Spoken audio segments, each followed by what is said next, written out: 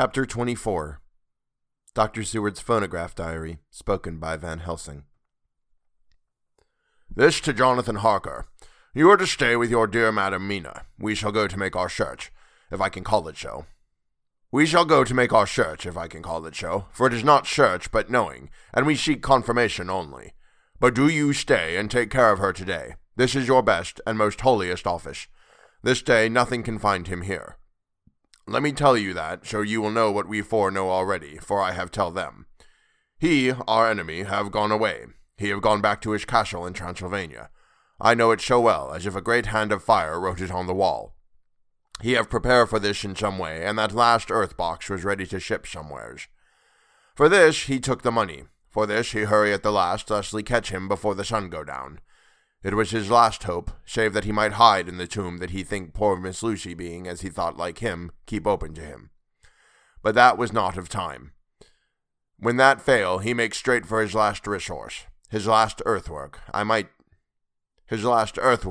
say, did I wish double entente. He is clever, oh so clever. He know that his game here was finished, and so he decide he go back home. He find ship going by the route he came, and he go in it. We go off now to find what ship and whither bound. When we have discovered that, we come back and tell you all. Then we will comfort you and poor dear Madam Mina with new hope. For it will be hope when you think it over, that all is not lost. This very creature that we pursue, he take hundreds of years to get so far as London, and yet in one day, when we know of the disposal of him, we drive him out. He is finite, though he is powerful to do much harm, and suffers not as we do. But we are strong, each in our purpose, and we are all more strong together. Take heart afresh, dear husband of Madam Mina. This battle is but begun, and in the end we shall win, so sure as that God sits on high to watch over his children. Therefore be of much comfort till we return. Van Helsing. Jonathan Harker's Journal, 4th October. When I read to Mina Van Helsing's message in the phonograph, the poor girl brightened up considerably. Already the certainty that the Count is out of the country has given her comfort, and comfort is strength to her. For my own part, now that his horrible danger is not face to face with us, it seems almost impossible to believe in it. Even my own terrible experiences in Castle Dracula seem like a long-forgotten dream. Here in the crisp autumn air, in the bright sunlight, alas, how I can disbelieve. In the midst of my thought, my eye fell on the red scar on my poor darling's white forehead. Whilst that lasts, there can be no disbelief, and afterwards the very memory of it will keep faith crystal clear. Mina and I fear to be idle, so we have been over all the diaries again and again. Somehow, although the reality seems greater each time, the pain and the fear seem less. There is something of a guiding purpose manifest throughout which is comforting. Mina says that perhaps we are the instruments of ultimate good. It may be. I shall try to think as she does. We have never spoken to each other yet of the future. It is better to wait till we see the professor and the others after their investigations. The day is running by more quickly than I ever thought a day could run for me again. It is now 3 o'clock. Mina Harker's Journal, 5 October, 5 p.m. Our meeting for report. Present, Professor Van Helsing, Lord Godalming, Dr. Seward, Mr. Quincy Morris, Jonathan Harker, Mina Harker. Dr. Van Helsing described what steps were taken during the day to discover on what boat and whither bound Count Dracula made his escape. As I knew that he wanted to get back to Transylvania, I felt sure that he must go by the Danube mouth, or by somewhere in the Black Sea, since by that way he come. It was a dreary blank that was before us, and so with heavy hearts we start to find what ships leave for the Black Sea last night. He was in sailing ship, since Madam Mina tell of sails being set. These not so important as to go in your list of the shipping in the Times, and so we go, by suggestion of Lord Godalming, to your Lloyd's, where are note of all ships that sail, however so small. There we find only one Black Sea-bound ship to go out with the tide. She is the Tsarina Catherine, and she sailed from Doolittle's wharf for Varna, and thence to other ports and up the Danube. So, said I, this is the ship whereon is the Count. So off we go to Doolittle's wharf, and there we find a man in an office. From him we inquire of the goings of the Tsarina Catherine. He swear much, and he red face and loud of voice, but he good fellow all the same. And when Quincy give him something from his pocket, which crackle as he roll it up, and put it in a show small bag, which he have hid deep in his clothing, he's still better fellow and humble servant to us. He come with us and ask many men who are rough and hot. These be better fellows, too, when they have been no more thirsty. They say much of blood and bloom, and of others which I comprehend not, though I guess what they mean. But nevertheless they tell us all things which we want to know. They make known to us among them how last afternoon at about 5 o'clock comes a man so hurry. A tall man, thin and pale, with high nose and teeth so white, and eyes that seem to be burning. That he be all in black, except that he have a hat of straw, which suit not him or the time. That he scatter his money in making quick inquiry as to what ship sails for the Black Sea and for where. Some took him to the office, and then to the ship, where he will not go aboard, but halt at shore end of gangplank, and ask that the captain come to him.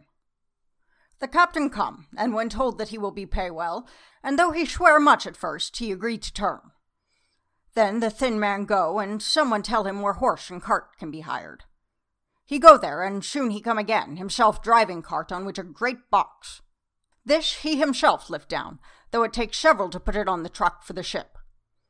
He give much talk to captain as to how and where his box is to be placed, but the captain like it not, and swear at him in many tongues, and tell him that if he like, he can come and see where it shall be. But he say no, that he come not yet, for that he have much to do. Whereupon the captain tell him that he had better be quick with blood, for that his ship will leave the place of blood before the turn of the tide with blood. Then the thin man smile and say that of course he must go when he think fit, but he will be surprised if he go quite so soon. The captain swear again, polyglot, and the thin man make him bow and thank him, and say that he will so far intrude on his kindness as to come aboard before the sailing. Final the captain, more red than ever and in more tongues, tell him that he doesn't want no Frenchmen, with bloom upon them and also with blood in his ship, with blood on her also. And so, after asking where he might purchase ship forms, he departed. No one knew where he went, or bloomin' well cared, as they said, for they had something else to think of, well with blood again. For it soon became apparent to all that the Tsarina Catherine would not sail as was expected. A thin mist began to creep up from the river, and it grew and grew, till soon a dense fog enveloped the ship and all around her. The captain swore polyglot, very polyglot with the bloom and blood, but he could do nothing. The water rose and rose, and he began to fear that he would lose the tide altogether. He was in no friendly mood when just at full tide the thin man came up the gangplank again and asked to see where his box had been stowed. Then the captain replied that he wished that he and his box, old and with much bloom and blood, were in hell. But the thin man did not be offended, and went down with the mate and saw where it was placed, and came up and stood a while on deck in fog. He must have come off by himself, for none noticed him. Indeed, they thought not of him, for soon the fog began to melt away, and all was clear again. My friends of the thirst and the language that was of bloom and blood laughed, as they told how the captain's swears exceeded even his usual polyglot, and was more than ever full of picturesque. When on questioning the other mariners who were on movement up and down the river at that hour, he found that few of them had seen any fog at all, except where it lay round the wharf. However, the ship went out on the ebb tide, and was doubtless by morning far down the river mouth. She was then, when they told us, well out to sea. And so, my dear Madam Mina, it is that we have to rest for a time, for our enemy is on the sea with the fog at his command, on the way to the Danube mouth. To sail a ship takes time, go she never so quick, and when we start to go on land more quick, and we meet him there, our best hope is to come on him when in the box between sunrise and sunset, for then he can make no struggle, and we may deal with him as we should. There are days for us in which we can make ready our plan. We know all about where he go, for we have seen the owner of the ship, who have shown us invoices and all papers that can be. The box we seek is to be landed in Varna, and to be given to an agent, one Ristix, who will there present his credentials. And so our merchant friend will have done his part. When he asks if there be any wrong, for that so, he can telegraph and have inquiry made at Varna. We say no, for what is to be done is not for police or of the customs. It must be done by us alone, and in our own way. When Dr. Van Helsing had done speaking, I asked him if he were certain that the Count had remained on board the ship. He replied, "We have best proof of that. Your own evidence when in the hypnotic trance this morning." I asked him again if it were really necessary that they should pursue the Count, for I dread Jonathan leaving me, and I know that he would surely go if the others went. He answered in a growing passion, at first quietly. As he went on, however, he grew more angry and more forceful, till in the end we could not but see wherein was at least some of that personal dominance which had made him so long a master amongst men. "Yes, it is necessary. Necessary! For your sake in the first, and then for the sake of humanity. This monster has done much harm already, in the narrow scope where he find himself, and in the short time when as he yet was only as a body groping his so small measure in darkness and not knowing. All this I have told the others. You, my dear Madam Mina, will learn it in the phonograph of my friend John, or in that of your husband.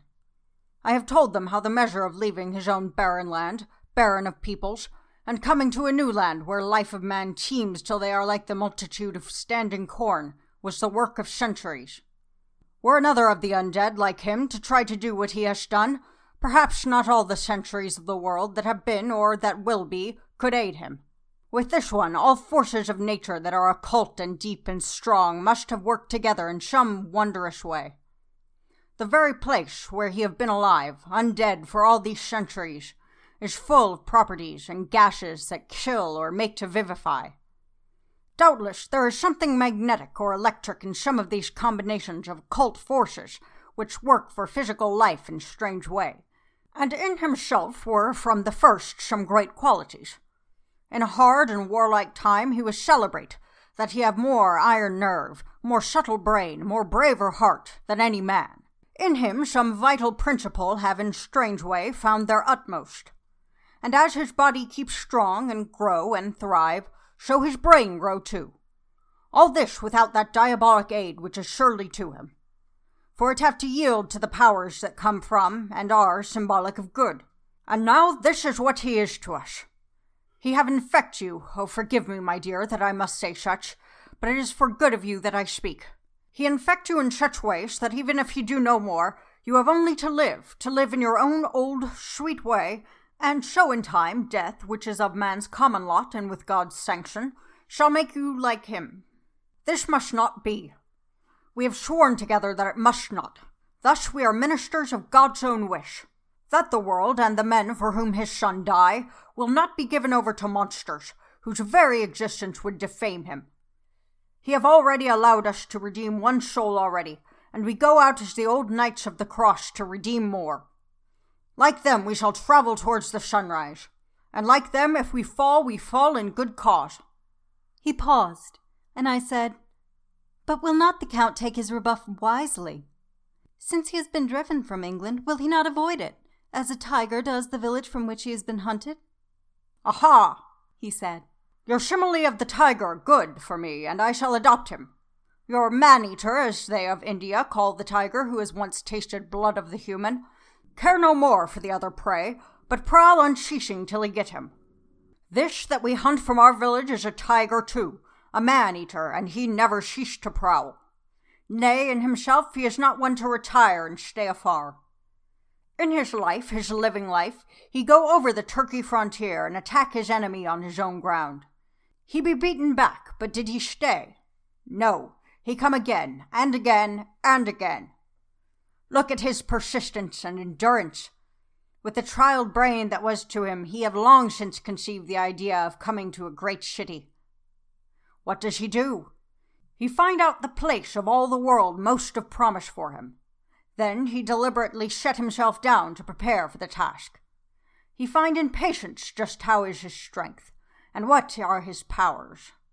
He study new tongues, he learn new social life, new environment of old ways, the politics, the law, the finance, the science, the habit of a new land and new people who have come to be since he was. His glimpse that he have had whet his appetite only and enkeen his desire. Nay, it help him to grow as to his brain. For it all proved to him how right he was at the first in his surmises. He have done this alone, all alone, from a ruined tomb in a forgotten land. What more may he not do when the greater world of thought is open to him? He that can smile at death as we know him, who can flourish in the midst of diseases that kill off whole peoples. Oh, if such a one was to come from God and not the devil, what a force for good might he not be in this old world of ours? But we are pledged to set the world free. Our toil must be in silence, and our efforts all in secret. For in this enlightened age, when men believe not even what they see, the doubting of wise men would be his greatest strength. It would be at once his sheath and his armor, and his weapons to destroy us, his enemies who are willing to peril even our own souls for the safety of one we love. For the good of mankind, and for the honor and the glory of God. After a general discussion, it was determined that for tonight nothing be definitely settled. That we should all sleep on the facts and try to think out the proper conclusions. Tomorrow, at breakfast, we are to meet again, and after making our conclusions known to one another, we shall decide on some definite cause of action. I feel a wonderful peace and rest tonight, as if some haunting presence were removed from me. Perhaps. My surmise was not finished, could not be, for I caught sight in the mirror of the red mark upon my forehead, and I knew that I was still unclean. Dr. Seward's Diary, 5th October. We all rose early, and I think that sleep did much for each and all of us. When we met at early breakfast, there was more general cheerfulness than any of us had ever expected to experience again. It is really wonderful how much resilience there is in human nature. Let any obstructing cause, no matter what, be removed in any way, even by death, and we fly back to first principles of hope and enjoyment. More than once, as we sat around the table, my eyes opened in wonder whether the whole of the past days had not been a dream. It was only when I caught sight of the red blotch on Mrs. Harker's forehead that I was brought back to reality. Even now, when I am gravely revolving the matter, it is almost impossible to realize that the cause of all our trouble is still existent. Even Mrs. Harker seems to lose sight of her trouble for whole spells. It is only now and again when something recalls it to her mind that she thinks of her terrible scar. We are to meet here in my study in half an hour and decide on our course of action.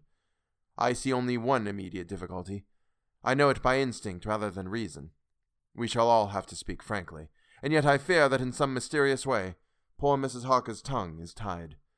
I know that she forms conclusions of her own, and from all that has been, I can guess how brilliant and how true they must be, but she will not now, or cannot, give them utterance. I have mentioned this to Van Helsing, and he and I are to talk it over when we are alone. I suppose it is some of that horrid poison which has got into her veins beginning to work. The Count had his own purposes when he gave her what Van Helsing called the vampire's baptism of blood. Well, there may be a potion that distills itself out of good things. In an age when the existence of ptomaines is a mystery, we should not wonder at anything. One thing I know, that if my instinct be true regarding poor Mrs. Harker's silences, then there is a terrible difficulty, an unknown danger in the work before us. The same power that compels her to silence may compel her to speech. I dare not think further, for so I should in my thoughts dishonor a noble woman. Van Helsing is coming to my study a little before the others. I shall try to open the subject with him. Later. When the professor came in, we talked over the state of things. I could see that he had something on his mind which he wanted to say, but felt some hesitancy about approaching the subject. After beating about the bush a little, he said suddenly, "Friend John, there is something that you and I must talk of alone, just at the first at any rate. Later we may have to take the others into our confidence." Then he stopped, so I waited. He went on. "Madam Mina, our poor dear Madam Mina, is changing." A cold shiver ran through me to find my worst fears thus endorsed. Van Helsing continued, "With the sad experience of Miss Lucy, we must this time be warned before things go too far. Our task is now in reality more difficult than ever, and this new trouble makes every hour of the direst importance. I can see the characteristics of the vampire coming in her face. It is now but very, very slight, but it is to be seen if we have eyes to notice without to prejudge. Her teeth are some sharper, and at times her eyes are more hard, but these are not all. There is to her the silence now often, as so it was with Miss Lucy. She did not speak, even when she wrote that which she wished to be known later. Now my fear is this. If it be that she can, by our hypnotic trance, tell what the Count see and hear, is it not more true that he who have hypnotized her first, and who have drink of her very blood, and make her drink of his, should, if he will, compel her to mind to disclose to him that which she know? I nodded acquiescence. He went on. Then what we must do is to prevent this. We must keep her ignorant of our intent, and show she cannot tell what she know not. This is a painful task. Oh, so painful that it heartbreak me to think of, but it must be. When today we meet, I must tell her that for reason which we will not to speak, she must not more be of our counsel, but be simply guarded by us. He wiped his forehead, which had broken out in profuse perspiration at the thought of the pain which he might have to inflict upon the poor soul already so tortured. I knew that it would be some sort of comfort to him if I told him that I had also come to the same conclusion, for at any rate it would take away the pain of doubt. I told him, and the effect was as I expected. It is now close to the time of our general gathering. Van Helsing has gone away to prepare for the meeting, and his painful part of it. I really believe his purpose is to be able to stay alone. Later. At the very outset of our meeting, a great personal relief was experienced by both Van Helsing and myself. Mrs. Harker had sent a message by her husband to say that she would not join us at present, as she thought it better that we should be free to discuss our movements without her presence to embarrass us. The professor and I looked at each other for an instant, and somehow we both seemed relieved. For my own part, I thought that if Mrs. Harker realized the danger herself, it was much pain as well as much danger averted. Under the circumstances, we agreed, by a questioning look and answer, with finger on lip, to preserve silence in our suspicions, until we should have been able to confer alone again. He went at once into our plan of campaign. Van Helsing roughly put the facts before us first. The Tsarina Catherine left the Thames yesterday morning. It will take her at the quickest speed she has ever made at least 3 weeks to reach Varna, but we can travel overland to the same place in 3 days.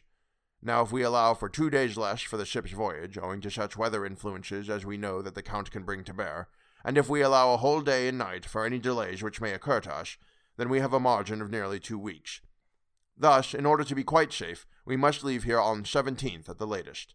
Then we shall at any rate be in Varna a day before the ship arrives, and able to make such preparations as may be necessary. Of course, we shall all go armed against evil things, spiritual as well as physical. Here Quincy Morris added, I understand that the Count comes from a wolf country, and it may be that he shall get there before us. I propose that we add Winchesters to our armament. I have a kind of belief in a Winchester when there's any trouble of that sort around. Do you remember, Art, when we had the task after us at Tobolsk? What wouldn't we have given then for a repeater apiece? Good, said Van Helsing. Winchesters it shall be. Quincy's head is level at all times, but most so when there is to hunt. Metaphor be more dishonor to science than wolves be of danger to man. In the meantime, we can do nothing here, and as I think that Varna is not familiar to any of us, why not go there more soon? It is as long to wait here as there. Tonight and tomorrow we can get ready, and then, if all be well, we 4 can set out on our journey. We 4? Said Harker interrogatively, looking from one to another of us. Of course, answered the professor quickly. You must remain to take care of your so sweet wife. Harker was silent for a while, and then said in a hollow voice, Let us talk of that part in the morning. I want to consult with Mina. I thought that for now was the time for Van Helsing to warn him not to disclose our plans to her, but he took no notice. I looked at him significantly and coughed. For answer, he put his finger on his lips and turned away. Jonathan Harker's Journal, 5th October, afternoon. For some time after our meeting this morning, I could not think. The new phases of things leave my mind in a state of wonder which allows no room for active thought. Mina's determination not to take any part in the discussion set me thinking, and as I could not argue the matter with her, I could only guess. I am as far as ever from a solution now. The way the others received it, too, puzzled me. The last time we talked of the subject, we agreed that there was to be no more concealment of anything amongst us. Mina is sleeping now, calmly and sweetly like a little child. Her lips are curved and her face beams with happiness. Thank God there are such moments still for her. Later. How strange it all is. I sat watching Mina's happy sleep and came as near to being happy myself as I suppose I shall ever be. As the evening drew on and the earth took its shadows from the sun sinking lower, the silence of the room grew more and more solemn to me. All at once, Mina opened her eyes and looking at me tenderly, said, Jonathan, I want you to promise me something on your word of honor, a promise made to me, but made holily in God's hearing, and not to be broken, though I should go down on my knees and implore you with bitter tears. Quick, you must make it to me at once." "Mina," I said, "a promise like that? I cannot make it once. I may have no right to make it." "But, dear one," she said, with such spiritual intensity that her eyes were like pole stars, "it is I who wish it, and it is not for myself. You can ask Dr. Van Helsing if I am not right. If he disagrees, you may do as you will. Nay, more, if you all agree, later you are absolved from the promise." "I promise," I said, and for a moment she looked supremely happy, though to me all happiness for her was denied by the red scar on her forehead. She said, "Promise me that you will not tell me anything of the plans formed for the campaign against the Count, not by word or inference or implication, not at any time whilst this remains to me." And she solemnly pointed to the scar. I saw that she was in earnest, and said solemnly, "I promise. I promise." And as I said it, I felt that from that instant, a door had been shut between us. Later, midnight. Mina has been bright and cheerful all the evening, so much so that all the rest seemed to take courage, as if infected somewhat with her gaiety. As a result, even I myself felt as if the pall of gloom which weighs us down were somewhat lifted. We all retired early. Mina is now sleeping like a little child. It is a wonderful thing that her faculty of sleep remains to her in the midst of her terrible trouble. Thank God for it, for then at least she can forget her care. Perhaps her example may affect me as her gaiety did tonight. I shall try it. Oh, for a dreamless sleep. 6th October, morning. Another surprise. Mina woke me early, about the same time as yesterday, and asked me to bring Dr. Van Helsing. I thought that it was another occasion for hypnotism, and without question went for the professor. He had evidently expected some such call, for I found him dressed in his room. His door was ajar, so that he could hear the opening of the door to our room. He came at once. As he passed into the room, he asked Mina if the others might come too. "No," she said quite simply, "it will not be necessary, for you can tell them just as well. I must go with you on your journey." Dr. Van Helsing was as startled as I was. After a moment's pause, he asked, "But why?" "You must take me with you. I am safer with you, and you shall be safer too." "But why, dear Madam Mina? You know that your safety is our solemnest duty. We must go into danger, to which you are, or may be, more liable than any of us from circumstances, things that have been." He paused, embarrassed. As she replied, she raised her finger and pointed to her forehead. "I know. That is why I must go. I can tell you now, whilst the sun is coming up. I may not be able again. I know that when the Count wills me, I must go. I know that if he tells me to come in secret, I must come by wile, by any device to hoodwink, even Jonathan." God saw the look that she turned on me as she spoke, and if there be indeed a recording angel, that look is noted to her everlasting honor. I could only clasp her hand. I could not speak. My emotion was too great for even the relief of tears. She went on. "You men are brave and strong. You are strong in your numbers, for you can defy that which would break down the human endurance of one who had to guard alone. Besides, I may be of service, since you can hypnotize me, and so learn that which even I myself do not know." Dr. Van Helsing said very gravely, "Madam Mina, you are, as always, most wise. You shall with us come, and together we shall do that which we go forth to achieve." When he had spoken, Mina's long spell of silence made me look at her. She had fallen back on her pillow asleep. She did not even wake when I had pulled up the blind and let in the sunlight which flooded the room. Van Helsing motioned for me to come with him quietly. We went to his room, and within a minute Lord Godalming, Dr. Seward, and Mr. Morris were with us also. He told them what Mina had said, and went on. "In the morning we shall leave for Varna. We have now to deal with a new factor, Madam Mina. Oh, but her soul is true. It is to her an agony to tell us so much as she has done, but it is most right, and we are warned in time. There must be no chance lost, and in Varna we must be ready to act the instant when that ship arrives." "What shall we do exactly?" asked Mr. Morris laconically. The professor paused before replying. "We shall at the first board that ship. Then, when we have identified the box, we shall place a branch of the wild rose on it. This we shall fasten, for when it is there none can emerge. So at least says the superstition, and to superstition must we trust at the first. It was man's faith in the early, and it have its roots in faith still. Then, when we get the opportunity that we seek, when none are near to see, we shall open the box, and all will be well." I shall not wait for any opportunity, said Mr. Morris. When I see the box, I will open it and destroy the monster, though there were 1,000 men looking on, and if I am to be wiped out for it the next moment. I grasped his hand instinctively, and found it as firm as a piece of steel. I think he understood my look. I hope he did. Good boy, said Dr. Van Helsing. Brave boy. Quincy is all man. God bless him for it. My child, believe me, none of us shall lag behind, or pause from any fear. I do but say what must be done, what we must do. But indeed, we cannot say what we shall do. There are so many things which may happen, and their ways and their ends are so various, that until the moment we may not say. We shall all be armed in all ways, and when the time for the end has come, our efforts shall not be lack. Now let us today put all our affairs in order. Let all things which touch on others dear to us, and who on us depend, be complete, for none of us can tell what, or when, or how the end may be. As for me, my own affairs are regulate, and as I have nothing else to do, I shall go make arrangements for the travel. I shall have all tickets and so forth for our journey. There was nothing further to be said, and we parted. I shall now settle up all my affairs of earth, and be ready for whatever may come. Later. It is all done. My will is made and all complete. Mina, if she survives, is my sole heir. If it should not be so, then the others who have been so good to us shall have remainder. It is now drawing towards the sunset. Mina's uneasiness calls my attention to it. I am sure that there is something on her mind, which the time of exact sunset will reveal. These occasions are becoming harrowing times for us. For each sunrise and sunset opens up some new danger, some new pain, which, however, may, in God's will, be means to a good end. I write all these things in the diary, since my darling must not hear them now.